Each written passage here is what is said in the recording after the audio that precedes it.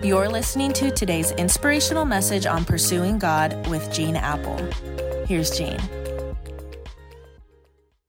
Thanks for joining me as we pursue God together today. And as always, it's my prayer that these few moments help you kind of begin, end, or get through your day with a greater sense of God's activity and His presence in your life.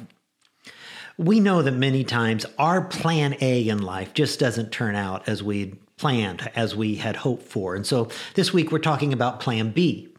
Sometimes the things we hope for are just fun, like hoping our favorite baseball team has a great season. Go Cubs.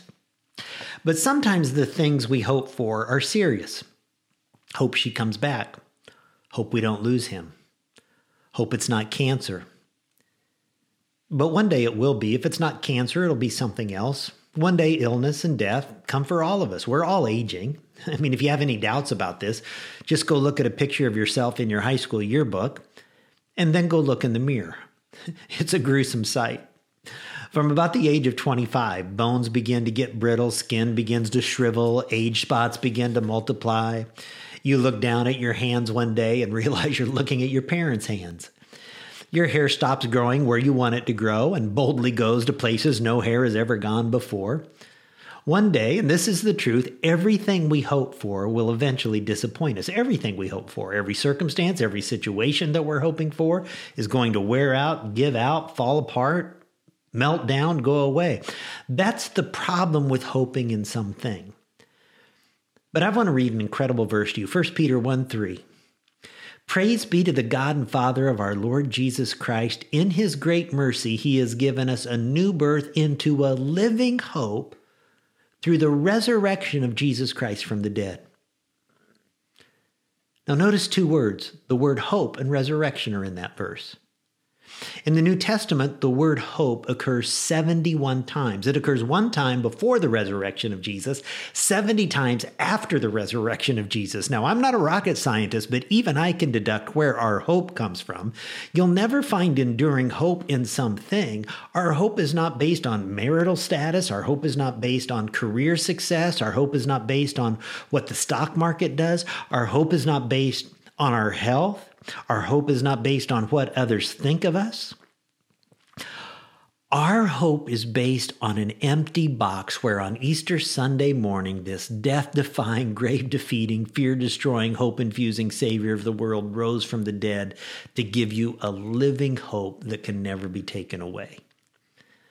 Now, I know many of you are thinking, well, how does that help me practically today? So what?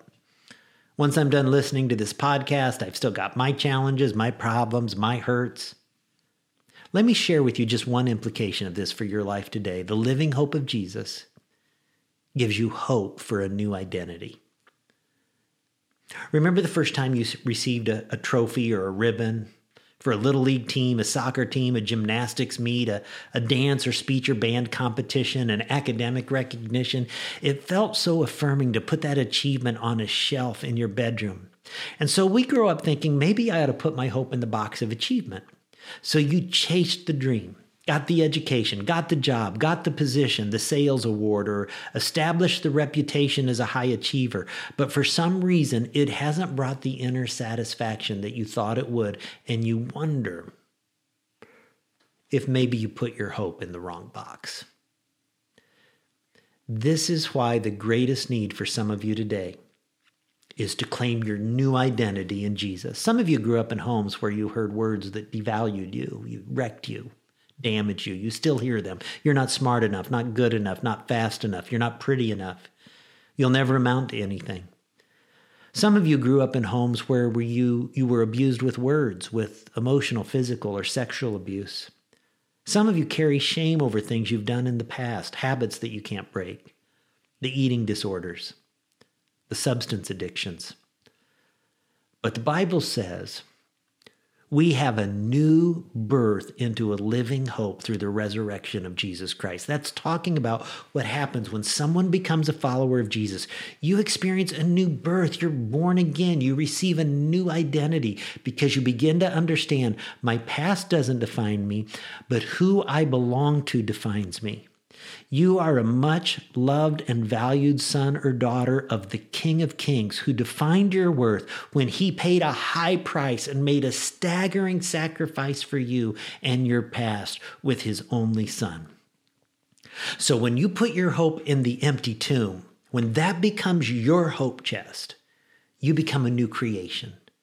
The old is gone, the new has come. It's your new identity. So today, how about if you chose to live with your birthright, remembering you are a much loved son or daughter of the Most High God? God, may we live this day and every day with the awareness of who you say we are, that we are loved, we are treasured, we're forgiven, we matter. You've given us a purpose. You knit us together in our mother's womb. You numbered our days before one of them came to be. Help us to not listen to all the voices around us that try to tell us a different message. Thank you that we can be treasured sons, treasured daughters of the Most High God. We're so grateful, and we pray in Jesus' name. Amen. Hey, live in your new identity today, and I'll see you tomorrow.